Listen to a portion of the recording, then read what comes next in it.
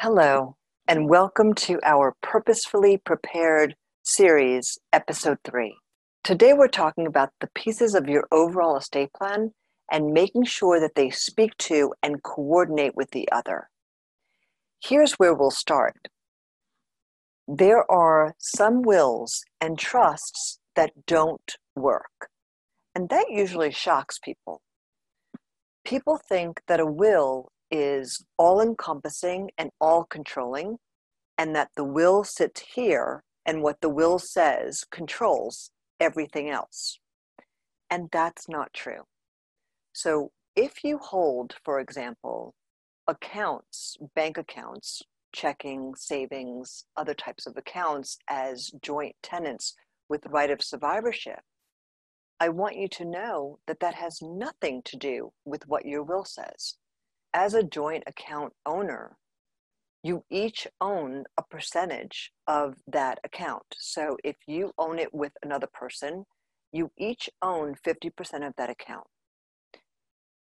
Also know that at any time, one of those joint owners can walk into the bank and withdraw 100% of what's in that account without the consent of the other. So I like to use a story to show how this may work.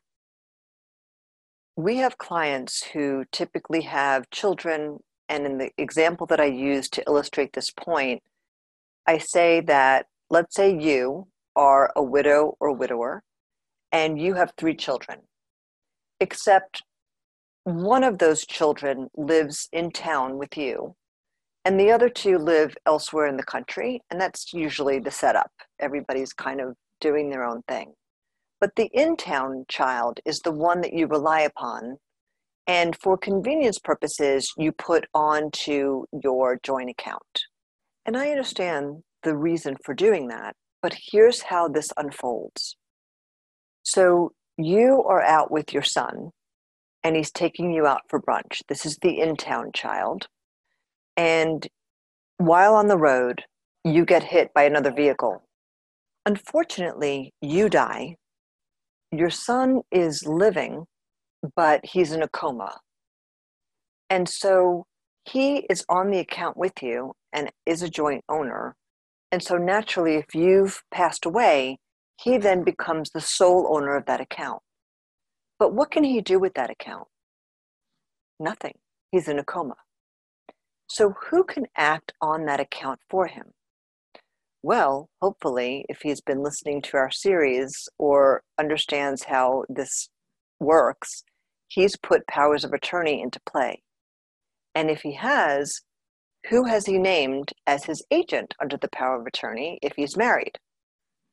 You guessed it, his wife, which makes her your daughter-in-law. She's the one that can act on the account and can do anything she wants with that money, so long as her husband, your son, is still in a coma. Let's say he's restored and he makes a full recovery from that car accident. You're still deceased. Well, it became very apparent to the other 2 of your children that they did not inherit that account, even though your will up here said, everything I have goes to my 3 children in equal shares. That didn't happen because you had a joint account designation. The in-town child would get the entire amount of that account, and I know who you are out there. I see a lot of you holding $200,000, $300,000 in a bank account. He is the rightful legal owner of that account and does not have to share it with the other 2 children. He may or he may not. That's the risk you run.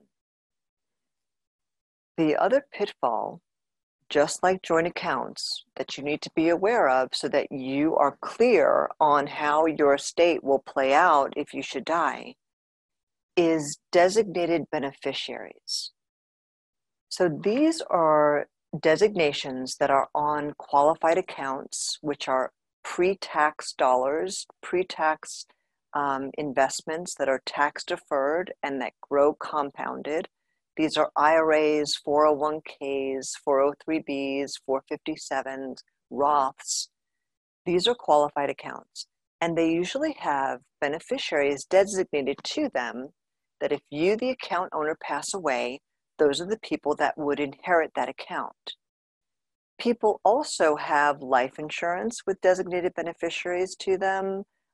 And so again, on your life insurance policy, on your annuity, the designated beneficiary is the one that would receive the balance in that account at the time of your death, having nothing to do with your will.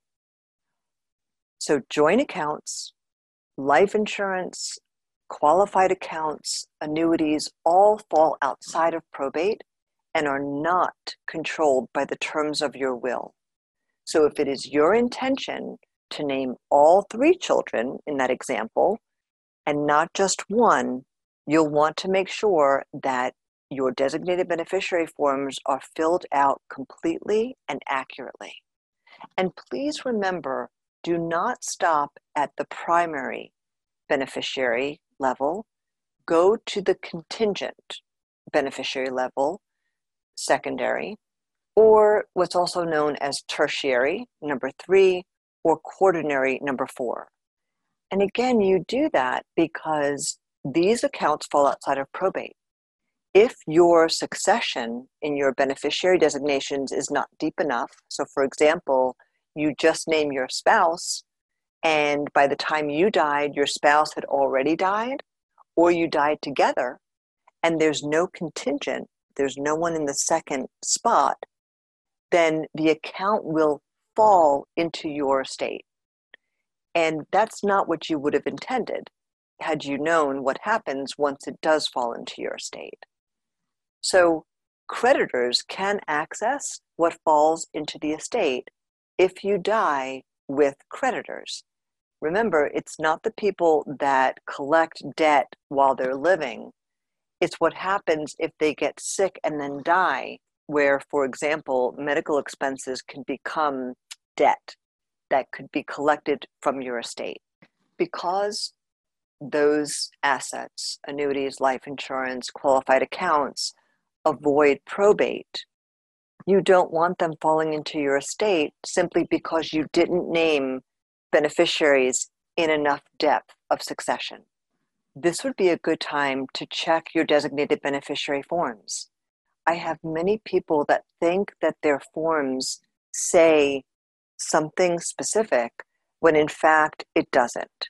Or they realize that at the time they only named a spouse and didn't name children or other family members. So always ask for updated current beneficiary designations from your financial institutions, and then have it printed and saved in your file, in your safe at home, in case there's ever a discrepancy between what the company had on its record and what you thought it said. There's also a designation called POD, pay on death, and that's usually associated with stocks, for example, and TOD, transfer on death, and these are usually designations found on accounts. These also avoid probate, and they are also not controlled by the terms of your will. So be careful if you have a POD or TOD, only that beneficiary will receive that account. Now that might be something that you do strategically to avoid probate, and that's usually the purpose of those designations. But also understand that if you have a POD or TOD designation and that person isn't alive when you die, then there'll be nowhere else for that account to go. Another unfortunate circumstance is when a trust, even though you have it, doesn't work. And I've seen this on more occasions than I care to know, where a trust is valid but not effective because it's missing a very key step, which is called funding. And so this is where the title to assets would be changed from your name to the name of the trust. And this is a critical step in making the trust effective. Without that, the trust will be ineffective.